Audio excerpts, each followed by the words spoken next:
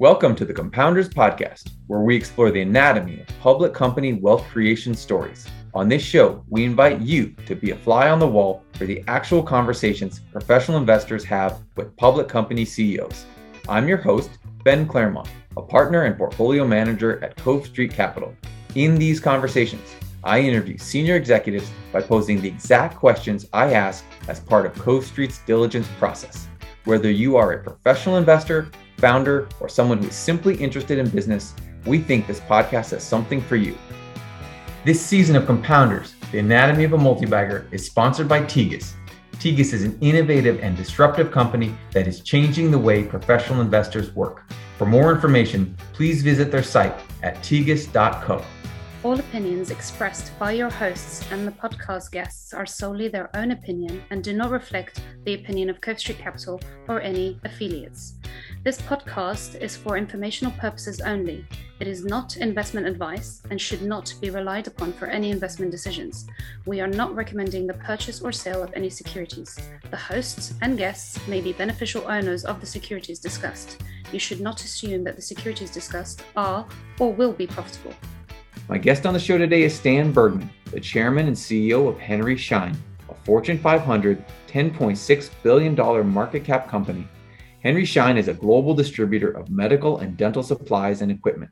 Stan has been CEO since 1989 and actually took the company public in 1995 for a split adjusted price of $6.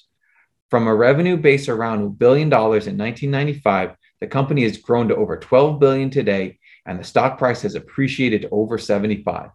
And these numbers don't even include the animal health business that was spun off in 2018. That company, Covetrus, currently has a $2.4 billion market cap on its own. Given Stan's long track record of success, I was looking forward to talking to Stan about the importance of dental health as a component of overall health, the company's long track record of compounding earnings per share, why the medical division has seen such rapid growth, the company's international growth strategy and associated opportunities, and Henry Schein's unique culture. As a quick disclosure, Cove Street owns Henry Schein shares. And without any further ado, here is my conversation with Henry Schein's chairman and CEO, Stan Bergman. As always, we will start the podcast at a pivotal moment in the company's history. The most memorable event in recent times was Henry Schein's decision to spin off its animal health business. So let's go back to the spring of 2018. Can you talk about the rationale for separating the animal health business from the dental and medical segments and what you hoped it would provide to shareholders? Thank you for that question, Ben. First of all, let me thank you for asking us to be on your program. It's very exciting. So the animal health spinoff had several motivations. First, to serve customers and their pets better, to accelerate growth for the combined animal health company, and provide enhanced focus for Henry Schein. So that was one concept. And then to unlock shareholder value for Henry Schein shareholders, as well as the new company. By bringing together the power of data analytics, as we did in the animal health business, digital communications, practice management software, and supply chain expertise, all into a multi-channel platform, the combined company is focused on improving health outcomes for the benefits of pets and the owners, while driving increased demand for products and services for the benefit of veterinary officers and manufacturers. So on the other side, the spinoff allowed Henry Schein to sharpen our focus on our market-leading dental and medical businesses as we make continued investments for future growth. We remain excited by the significant growth opportunities available in both the dental and medical marketplaces, such as advancing our position in the dental specialties, the dental practice management software arena, as well as increasing our market penetration of large group medical practices. So there's a lot of areas for Henry Schein to focus on in the human healthcare arena, while at the same time allowing the animal health business to grow with an independent capital base. And I'm always partial to CEOs who view themselves as portfolio managers, and don't think of an asset as something that you own forever necessarily. So what do you think a capital allocation decision like the spin-off of the animal health division says about the way that you and Henry Schein's management team think about creating value for shareholders? Right. So, Ben, we've been a public company since November of 1995. Henry Schein, since that time, has grown our EPS by a compounded average annual growth rate of 12%. And there have been a couple of highs and a few lows, but it's really clustered around that consistent 12% EPS growth rate. And by the way, we turn our growth into cash. This has been achieved, I think, through a strong management team that manages the details and metrics of the business. We have grown our business through both organic growth and, of course, inorganic, the acquisitions. Acquisitions need to fit our strategy, of course, and they need to achieve a good financial return on investment. This is a key area, this M&A is a key area for capital allocation. Coupled with stock repurchases, we think we manage our capital allocation from a strategy point really quite well and have demonstrated a history of delivering good shareholder value. Basically, the cash that's generated from the business more or less funds the business itself. And so the additional capital we generate is used for M&A, use some debt, but not much at the moment. We'd love to be more leveraged, and that could happen over time. And we buy back stock. And another big M&A deal occurred in 2018 when you combined Henry Schein's practice management technology division with Internet Brands, which is owned by private equity company KKR.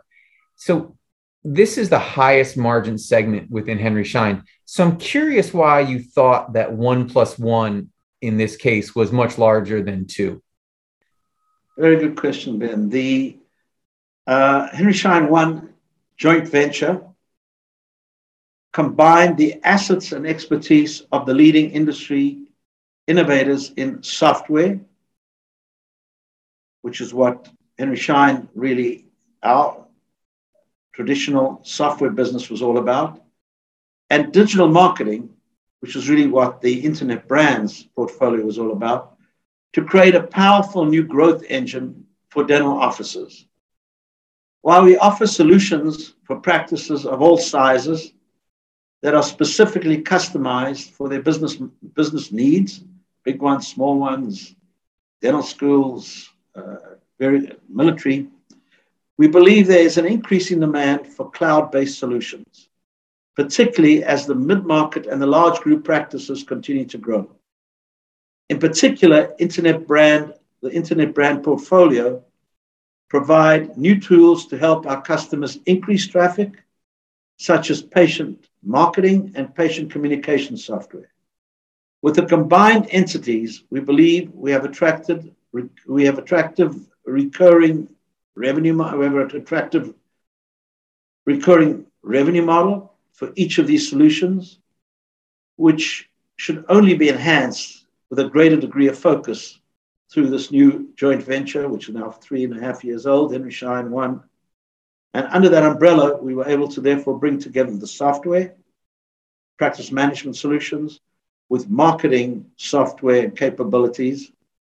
And 1 + 1 has made more than 2 in this instance, while allowing us to take the cash flow we generate to support the advancement of this business into the cloud. And as shareholders, it's been, I think, a little hard for us to really see the progress you've made at the Henry Schein One joint venture. So maybe what are some of the benefits to Schein and things that you're building internally that might not be obvious to someone who's first approaching this company as a potential investment?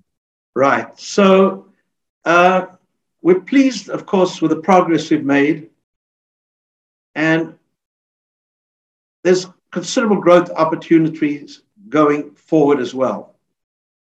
Now, we recently reported during the third quarter of 2021, Henry Schein One was the largest contributor of sales in our technology and value-added services segment, which reported, of course, in turn, record high quarterly revenue. We saw in the software business solid growth in the North American sales area through Dentrix Technology Support, which is providing technology software support to our customers. But the big one was our Dentrix Ascent cloud-based solution saw terrific growth. Of course, the business in Europe has been doing well, and Australia, New Zealand. We had some challenges in the UK, which have turned around somewhat because the UK dentists are now seeing more patients again. And we continue to focus on the migration to the cloud, as I noted, and on cloud-based solutions to create flexible, scalable services to drive practice efficiency and patient engagement, and at the same time, a more stable, reoccurring revenue stream. As you know, these SAS models provide for terrific reoccurring revenue. I think the old model of selling the software was a one-time sale. That was great. But with these SaaS models, it's the recurring revenue. And this joint venture has given us that opportunity, tremendous opportunity to drive our reoccurring revenues. So overall, sales growth has accelerated by this acquisition, internal growth. We've done quite well. Having said that, some recent acquisitions have helped us very nicely as well. This past year, we invested in a software analytics business. In particular, that business has done well. Jarvis. It's been well received by our customers. So we believe that all bodes well for continued growth of Henry Schein One. Of course, switching to the SaaS model and at the same time investing in software does damper the growth, the profit growth. Having said that, it's even taking into account the profit growth, the investment in the cloud and moving to a SaaS model. This business continues to show pretty good growth. Of course, one has to remember that COVID did have a negative impact, in particular the second quarter of 2020. Compounders is brought to you in partnership with Tegus. We created Compounders to uncover the lessons and frameworks of the best capital compounders in the world.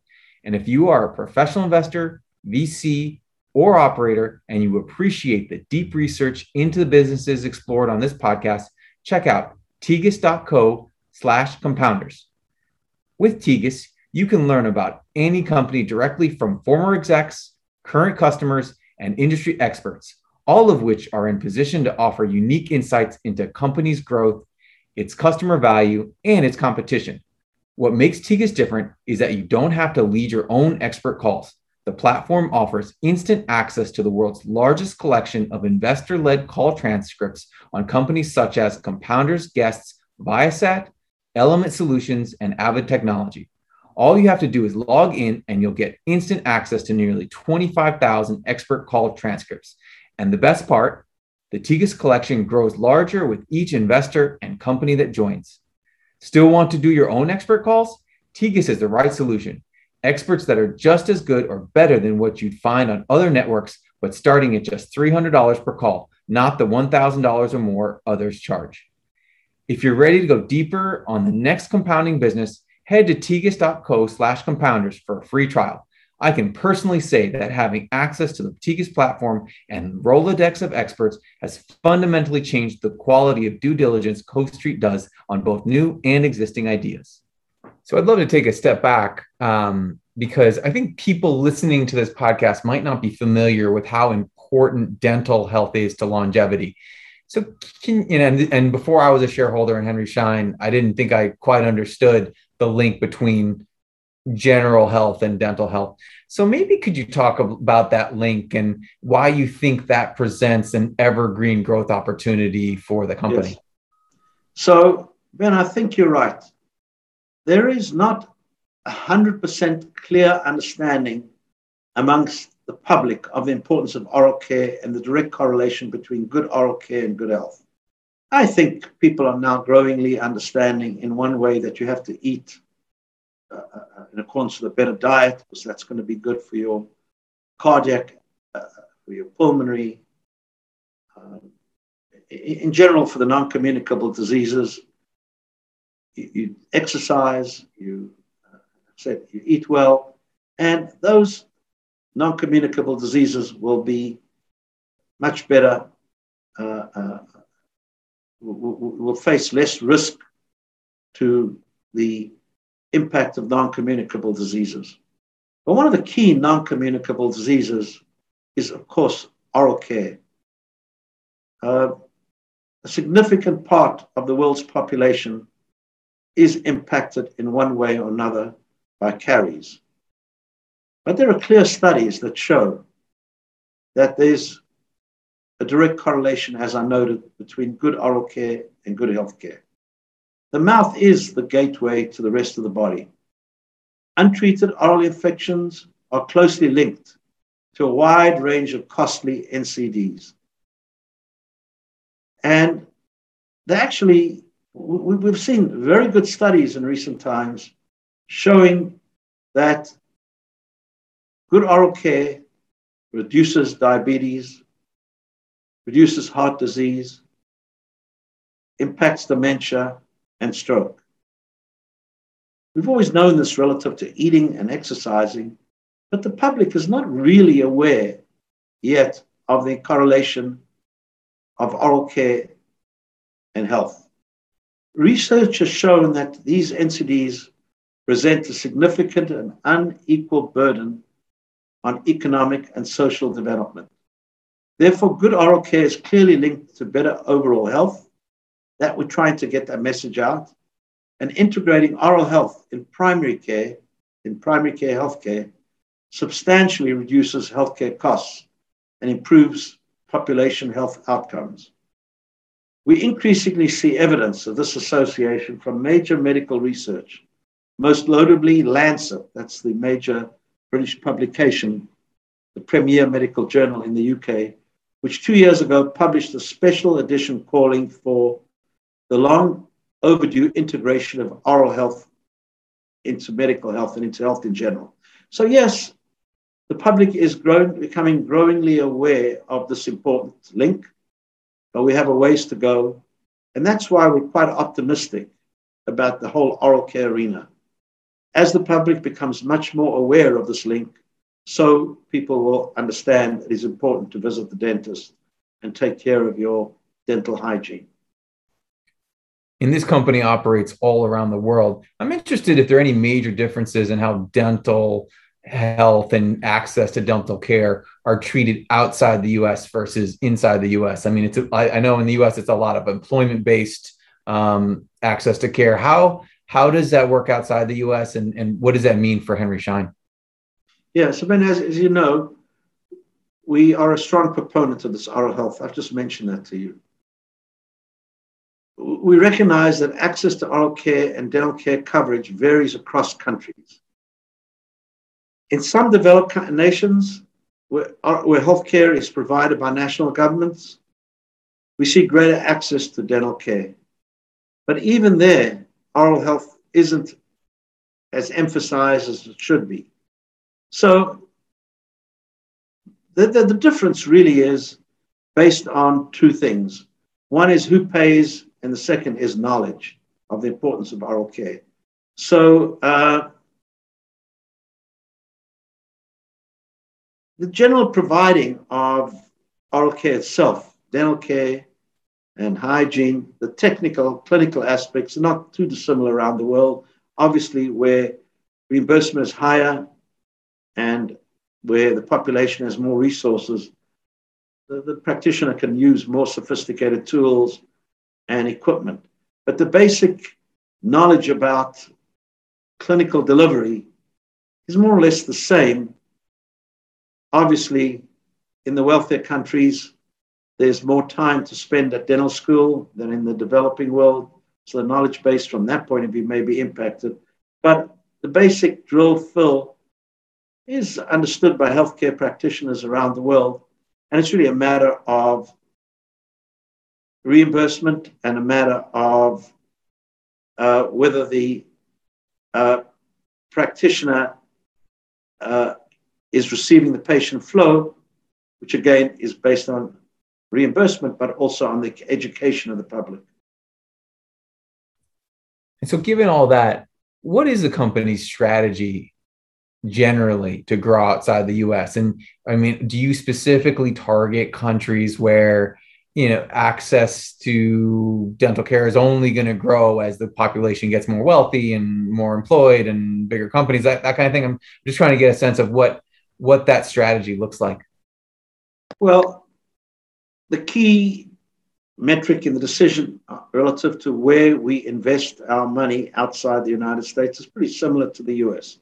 First, we look for geographies where we believe we're underpenetrated. And by the way, there's still geographies in the US where we're underpenetrated, whether it's for GP services, for specialty services, for software.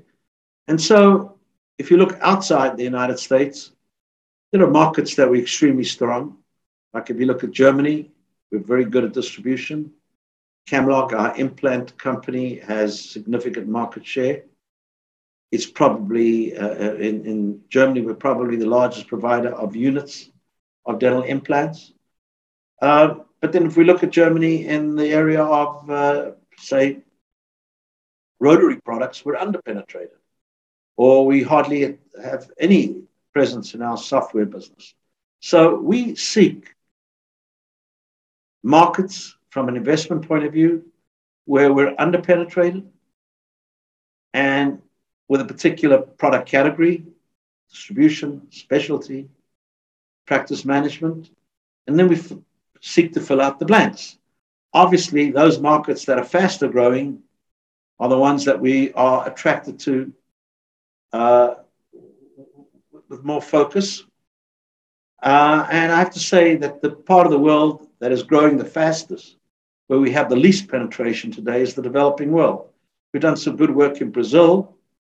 And if you think of China as a developing world country, our market penetration is still relatively small.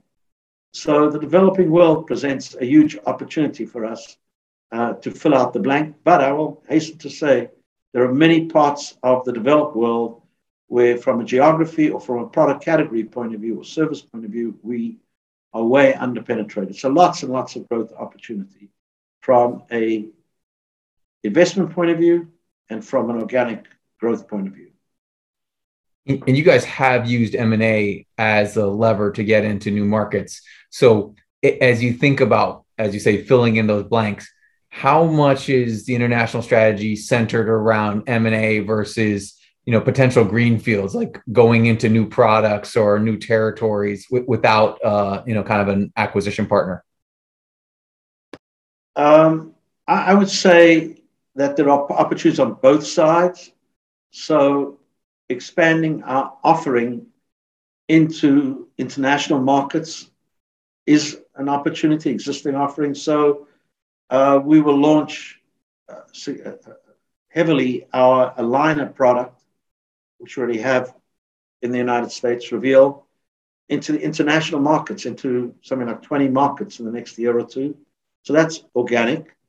At the same time, we will likely make acquisitions of businesses in different geographies, and not only for our distribution business, but also for our specialty and our software business. So it's a mix of both. Let me hasten to add that when we go into new markets, either for distribution or for brand new markets or for specialty products, we generally do that with a local partner who helps guide us through the process. And we've done very well creating shareholder value through joint venture partners in the international market arena. I want to pivot a little bit and talk about the medical division, because one thing that surprised me most as a Henry Schein shareholder is how consistently the medical division has grown in recent years. Can you talk about the broader trends that are occurring within the U.S. healthcare market that have allowed the medical division to grow so rapidly? Well, Ben, we are very pleased with the performance of our medical business. And we are focused, as you know, on the office-based practitioner. That's the practitioner that operates outside of the acute care setting or the long-term care facility. We also focus on urgent centers, renal dialysis centers, oncology centers. We focus on workplace health. We do some work with the military outside of their hospitals. And basically, the trends in the physician office, ambulatory surgical centers, another area, and alternate care markets are all positive, as there is a growing demand for healthcare in general. People are taking care of themselves better, but that's coupled with more procedures that are moving outside of the hospital into these alternate care settings. And as I noted, in the ambulatory surgical area, there's many procedures and a lot of activity that took place traditionally in the acute care setting that is moving to these alternate care settings. So the market has grown, but at the same time, we have grown market share. And this has been on a consistent basis. We had to transform our business because essentially 10 years ago, we were dealing with 1, 2, 3, 4 practitioners in a practice. And now, for example, a big part of our business is multiple locations under common management.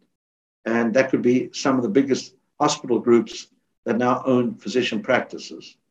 Obviously, as you know, in the last year or so, 18 months, the business has grown due to an increase in PP&E. We think the volume will continue. The pricing may moderate, probably will. And of course, at the same time, our point of care, rapid point of care business has done very well. We've been in that business for decades, rapid point of care testing. The COVID-19 diagnostic test is now available in rapid point of care test format. And that also contributed in a significant way, together with the PP&E, in the end of 2020 and the last two quarters of 20, and likely the full year of 2021. And under the heading of trying to propel the medical division in that business even further, maybe let's talk about, is that a priority in terms of M&A? And secondly, is there a big deal out there or some big deals out there that could really transform the business, or would you rather focus on smaller tuck-in deals? Well, I think, we generally do not go out of our space, which is the office-based dental and medical practitioner, workplace health. But we did make a pretty big transformational decision. We moved into the home care arena. And the whole goal there is to follow the patient. Our customers are now treating patients to a great extent. First, they did it in the ASC, Emory Surgical Center, and now it's gone to the home as well. So that is an area that is focus, provides focus. I don't think we will have anything major transformational. Having said that, we're very comfortable with adding deals that either expand our geography and expand our product offering. And in medical, there really is most of the world that's open.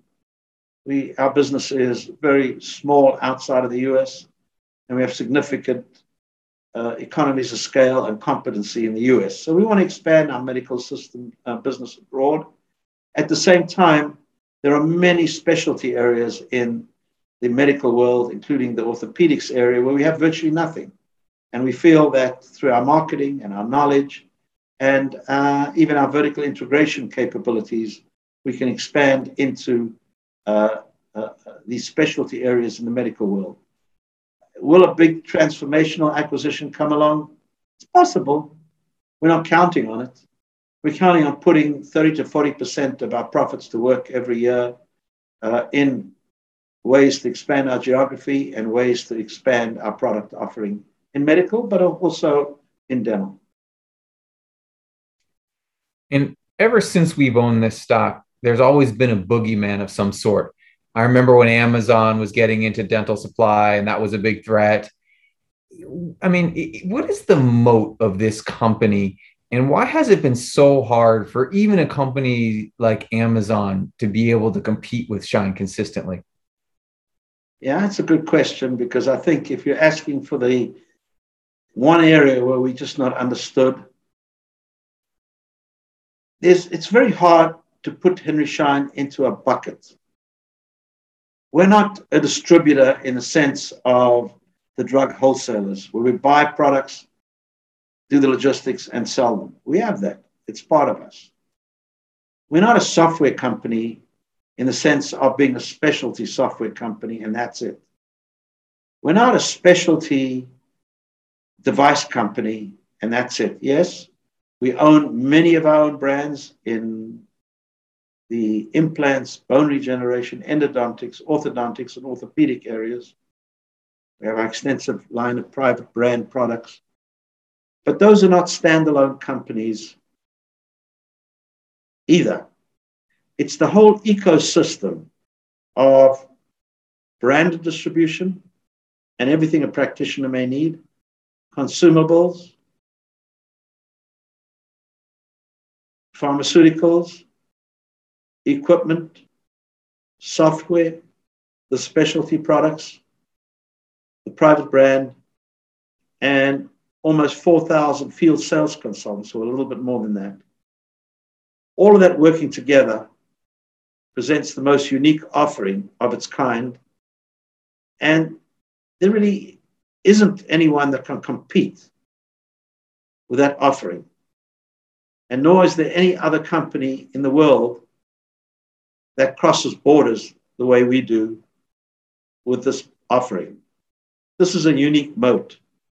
Yes, practically every dentist or physician likely has an account with Amazon, but they're buying their commodities there. And I think what was very clear in the COVID period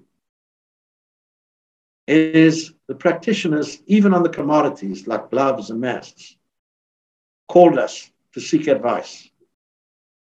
Which glove is the right one? Which mask has FDA approval? Which mask can help with COVID, deal with the COVID issues? So yes, you can get your products at a lower price on any number of platforms. But to get that advice and a one-stop shop, when your dental chair, units and light is down, and you want service in 2 hours, you call Henry Schein. So it's this complete offering that in itself acts as a moat. But yes, we have to be highly competitive in each component of that offering, but there's no company that puts it all together the way we do. It's not fully understood by the street. We get compared with distributors. We're compared very rarely with device companies. We should, because we manufacture a lot of our own special devices. And our software business, which has enormous value, is just treated as an income stream the way and the multiple of a distributor is applied to that. So I think what is not understood is that we are today a business that is not just simply buying and selling commodities. That's our moat, and it's not understood. And the one thing that I think people worried about was that as more of the commodity side gets, the products get placed on the internet, then there's price transparency, and that of course is going to impact margins and growth and stuff like that. So, but that started happening years ago. So I'm interested whether you feel like the worst of that initial wave of price compression and competition for commodities has happened, or is this a constant battle where there's kind of a race to the bottom going on? Yeah, I've been at Henry Schein for 40 plus years. I don't recall a year where we said, wow, we don't have to be competitive this year. Every year we're on pricing pressure, and we just got to become more efficient. We have to provide more value to our customers. We carry all the national brands, but if the national brands are too expensive, we have our corporate brand, the largest of its kind in the marketplace, which today is no longer a white box. It's actually a brand. So you've got to make sure that you deliver exceptional customer experience. There are internet companies that did well during COVID because they had PP&E. But now people are starting to understand maybe that PP&E didn't have FDA approval. Or maybe there was a quality issue. So we're under price pressure. We've got to earn our living every day. We've got to make sure that we represent the best branded products, handle them efficiently. And where price is an issue, we got to make sure that our customers understand that we offer a private brand line that is a brand and highly competitive. All of this goes into the mix.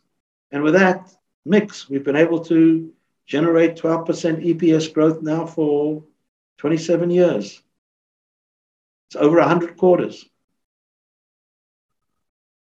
And you mentioned in your response your tenure at the company. So you've been in the CEO seat since the 1980s. That's an incredibly long tenure for a public company CEO. But what's really interesting to me is there are also a lot of senior people who have been at the company for decades. I'm interested in what aspects of the culture or the business have allowed you to retain people for so long. Yeah, there's a lot of people that have been with us for decades, but there's also a lot of people that are new to the company. And it's the blend of the people that have been with us for a long time and the people that bring the new ideas. The new idea people challenging the people that have been here for a long time, and the people that have been here for a long time giving growth opportunities to the newer entrants with their new enthusiastic ideas. But I would say the number one reason why people stay with the company and why our stability in the earnings, and the two are correlated. You have people that remain enthusiastic and have been with the company a long time. They drive this earnings stability. And there's one reason why this has occurred. And that is because we have what's called our 5 constituents that make up the mosaic of the Henry Schein success story. Our suppliers, and we want them to view us as the best way to bring their products to market. Our customers, we want to say, you know what? Henry Schein helps me operate a more efficient practice so that I can focus on clinical care. And there's our team. This is a very unique culture. This is a culture where what counts is whether you care about the team and the customers more than anything else. We don't care about your background. We don't care about your education. Yeah, there's certain technical jobs. You can't be the chief accountant if you haven't studied accounting. But the bottom line is it's a very unique culture that people enjoy working within. And it's also a culture with purpose. Come to that in a minute. And then our fourth constituency is our investors. And we've said to our investors from the day one of being a public company, you're not the most important constituent, you're one of 5, but we will do all we can to provide you with a consistent growth on return on your investment. And the secret sauce at the end of the day is our commitment to society. We are committed to the communities we're in. We're committed to the profession. There's probably not a dental association in the world where Henry Schein is not somehow connected, who is known. And there's similar, not quite the same on the medical side. And we will, in addition to the communities we're in and the profession we serve, we also have significant global outreach programs with NGOs and on our own, and the Henry Schein Cares Foundation. You put all this together, it creates enormous trust. Trust enables us to drive change, and it doesn't matter which company you are, you got to be constantly changing, constantly transforming. And it's this 5 constituents that work together that allow us to drive the change. It's the trust we have earned that allowed us to drive the change. And that's the secret sauce. Sticking on the cultural element for a moment, you mentioned caring for your customers and employees. You mentioned, kind of more of a stakeholder capitalism view of the world versus just a shareholder focused capitalism. I'm interested in where this ethos, the caring ethos, stems from. Is that something that's been ingrained in this company since you first started? Has it evolved? Like, where does it emanate from? Yeah, it's a good question. It's very fashionable now to talk about ESG. Uh, I don't know about the term ESG when I joined. I joined over 40 years ago. Henry Nestor and their sons were practicing ESG before the concept was coined. It's deeply in the DNA of the company. And, I've been asked questions. Do investors mind the amount of time and resources that you put into contributions to NGOs? And educational institutions? Is probably not a dental school anywhere in the world that is not touched by Henry Schein. And I would say I've never been really criticized by investors.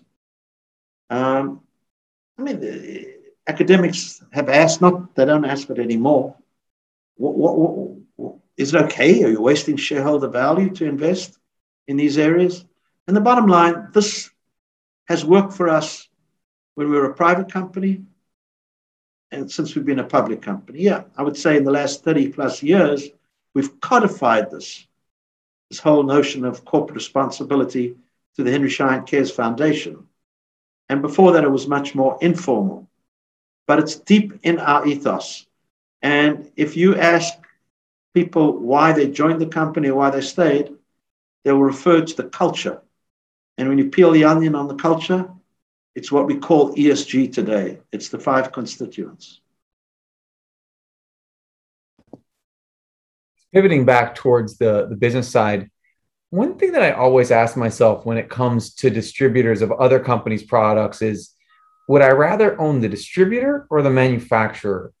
So what would you say if a potential shareholder asked you why he or she should invest in Henry Schein versus Envista or Dentsply Sirona, some of the other major dental players who are on the equipment side? What would you say to that? Well, I hope you invest in those companies because they provide us with our products. But I would say to you, with Henry Schein, you are dealing with a company that has the close, committed relationship with the ultimate customer. At the end of the day, we have a tight relationship with the 1 million practices that we serve, 1.5 million practitioners around the world, day in and day out. And of course, that relationship could be on the distribution side, on the software side, on the specialty product side, where we're totally vertically integrated. So with Henry Schein, you have the relationships, you get a distributor, you get a manufacturer, and you get a software company, all rolled into one. And I would say we've done a pretty good job explaining that to the street. But the one gap I think that we need to fill is that our investors don't quite understand that we're all 3 of those. We have all of them. Now, we are very loyal to our branded manufacturers. A huge part of our sales come from our branded manufacturers. And where our branded manufacturers have good products and work with us closely to grow our mutual market share, no issue. But where manufacturers feel that they want to go on their own, like in the specialty areas, we will do that on our own as well. So we work with the national branded manufacturers tightly, but we have taken our destiny into our own hands as it relates to specialty products. And we have excellent specialty products growing rapidly, have been growing rapidly for a long time, off a smaller base than maybe some of the traditional manufacturers. But you get all 3 with us: the distribution, the specialty products vertically integrated, and the software, and a host of other value-added services, I might add, that are quite profitable, ranging from financial services to revenue cycle management to education to brokerage businesses for buying and selling practices. Anything that happens in an office-based practitioner's office, you'll see that we're somehow connected, and if we're not connected, we have it on the radar. You've mentioned a couple times how fast and the rate at which this company has compounded earnings over a long period of time. But if I look at the stock chart over the last 5 years or so, it's been somewhat of a bumpy ride for the company. And I know obviously it's really hard to put COVID aside, but in general, are there any things that you could highlight that have been holding back the company's growth or margin enhancement initiatives recently? I'd just love to hear you talk about that. Well, I think you have to take COVID out of it. And generally, our margins have expanded over the years. We have, over periods, invested heavily. Right now, we happen to be investing in our digital e-commerce platform, both in terms of e-commerce, but also in terms of a general platform that provides communications for dentists, to some extent physicians, amongst all the constituents that they need to, amongst the various constituents that they have to relate to in their practice. These are requiring some investments, but we'll still hopefully expand our margin. That's our strategy.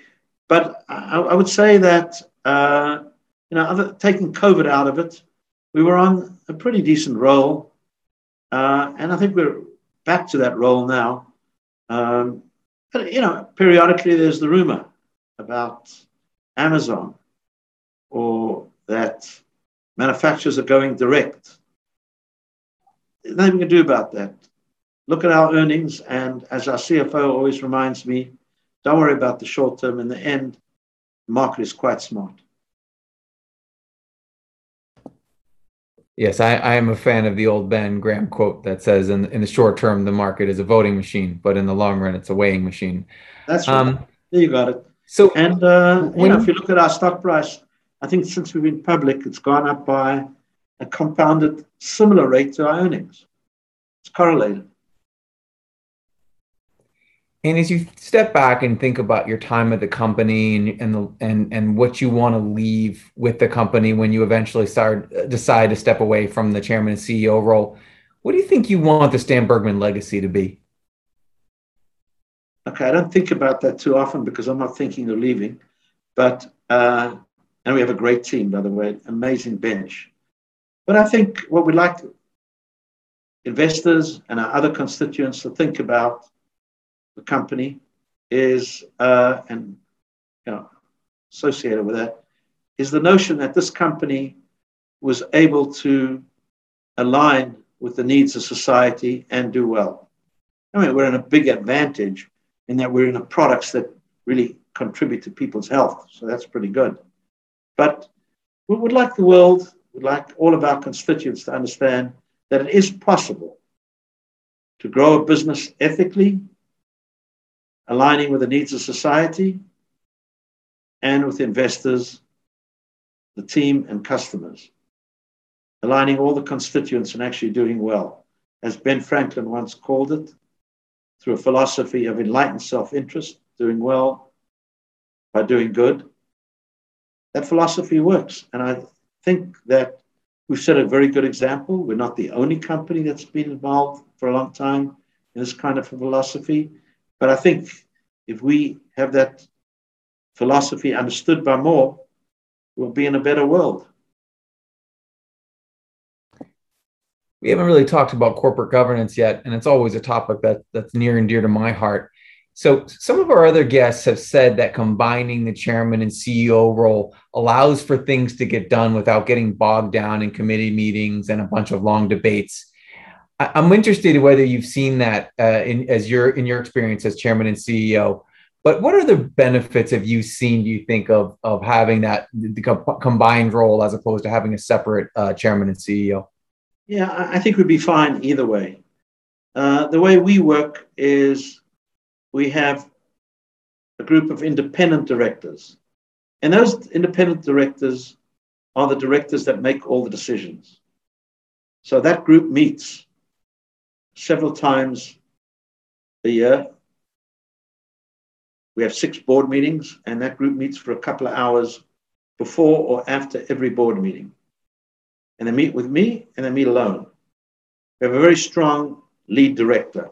I would say that lead director does, in partnership with me, everything that an independent chairman of the board would do. Sets the agenda, it's done collegially, and holds the management team accountable together with the board.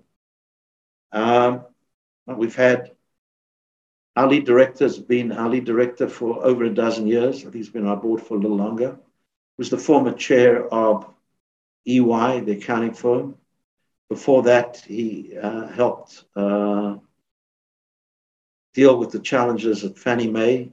He was on the board of General Motors during their crises and has been on a number of prestigious boards. And I think he's as effective as any independent chair and creates the appropriate tension, and it works well. I would say our board has always been highest quality. The current president of Harvard was unfortunately asked to leave our board to become president. The FDA commissioner for President Obama for 8 years was on our board, had to leave our board.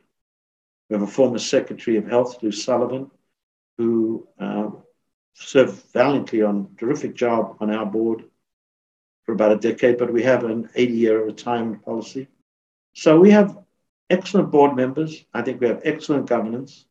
We have some insiders, managers on the board, but we have these independent meetings with me, without me, and the key decisions are made in our 4 committees. In addition to the statutory committees, we have a strategic advisory committee chaired by the former president of Merck, and they make all these decisions. They're the only independents on those committees, and then ultimately they report into the overall independent board members. And I think this works very well, but it works very well for us. When we first started this discussion, you mentioned that the spinoff of the animal health division allowed this company to focus more, and there was a lot of moving pieces, and there's still a lot of moving pieces. What are 3 or 4 things you absolutely have to get right over the next 3 years or so for the stock to be a good investment for him here? Well, we have our strategy.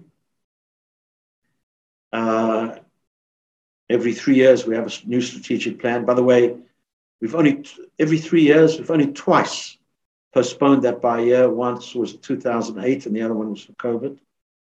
And yeah, we have to execute on that. And it's quite an ambitious strategic plan. But I would say if there's one area that we have to get right, which I think we will, it's maintaining this entrepreneurial culture in an environment that is very challenging. You're now in a hybrid employment field arena. You're in a talent war that's vicious. You're in an environment where us as individuals are having, and our customers are going through mental health challenges. We're in an environment where our customers are going through enormous pressure as a result of technological change that they have to adapt. I mean, you take dentistry, 5 years ago, a manual impression was okay. I suspect in 3 or 4 years from now, you will not go to a dentist that doesn't have a scanner, and how that scanner ties in to the rest of the machinery in the office. This is a challenge for dentists, and to get their appointments digitally. So we're in a rapidly changing environment, which will put pressure on any team. For us, we need to keep our team highly engaged, highly motivated in our own entrepreneurial way with the Shine values, but the culture will have to change. Just to give you a little bit of a perspective, when my partner and I, we've been partners for 44 years, joined the company, we installed the first fax machine. We're now selling 3D printing. And everything that we ultimately do with our customers is going to be in the cloud. Enormous transition. And through that transition, the culture has to change. The culture that was in Henry Schein when we started out with our fax machine is a different culture today, working from home with new digital technology. Having said that, the values have to remain constant. And the key is to keep our values in place, our entrepreneurial culture. We do that, we'll adapt to anything and we'll continue to grow. And balancing the new with investment. It's very easy if we wanted to show greater EPS and probably do that for 3 to 5 years. But then what happens when you run out of the new infrastructure that's needed 3 to 5 years from now? So it's a balance of earnings for today versus expenses for tomorrow. That was a really comprehensive answer. Thank you for that. And I think we're going to close with the question that we ask all of our guests. You have discussed this a little bit. I think people misunderstand that Henry Schein is not a distributor. It's not a software company. It's not a manufacturer. It's kind of all of the above. But, maybe anything else that you think is really underappreciated or misunderstood about this business that you'd want to leave people with, as we close out. Yeah, I would say it's those issues. I don't think, even a great digital platform that comes out is not going to knock Henry Schein out of the game. In fact, we have interests in several of these platforms under different names. There's no anti-lock brake that is going to come out and knock our implants out of business because we don't have that anti-lock brake. No one's going to take away our 1 million customers, 1.5 million practitioners overnight. And I think there are so many rumors that go around. I mean, there's a series of rumors going out that because we put in a new commissions program for some of our salespeople, our U.S. domestic dental sales organization, we lost salespeople. And people want to sell the stock because of that. There's no one thing that could knock us out. We're not a drug company that's reliant on 2 major drugs. We're highly diverse in terms of our earnings power. And I think that's not quite understood. And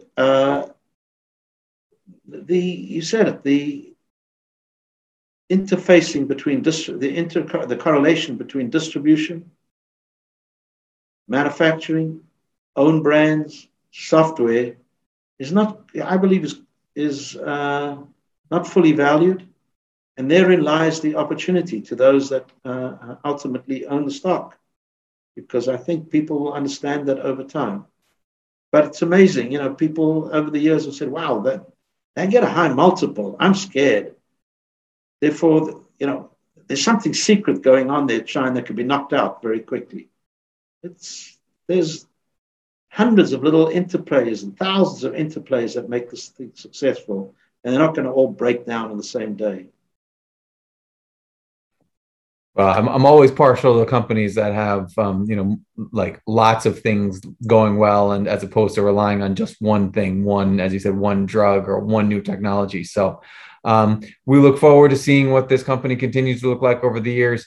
Thank you so much for your time. This has been a really interesting conversation. Thanks again, Stan. Thank you, Ben. I'm quite enthusiastic about the future. That's it for our show today. We hope you enjoyed the conversation. We recognize that you have a lot of different podcast choices, and we appreciate you spending the time with us. We are continually working to make the show better, and we would love your feedback. The more candid and honest, the better. And if you have any suggestions for public company CEOs you would like to see on the podcast, please let us know. And of course, warm intros are always appreciated. Please feel free to email us at podcast@covestreetcapital.com with your comments or suggestions. Thanks again, and stay tuned for the next episode of Compounders, Anatomy of a Multibagger.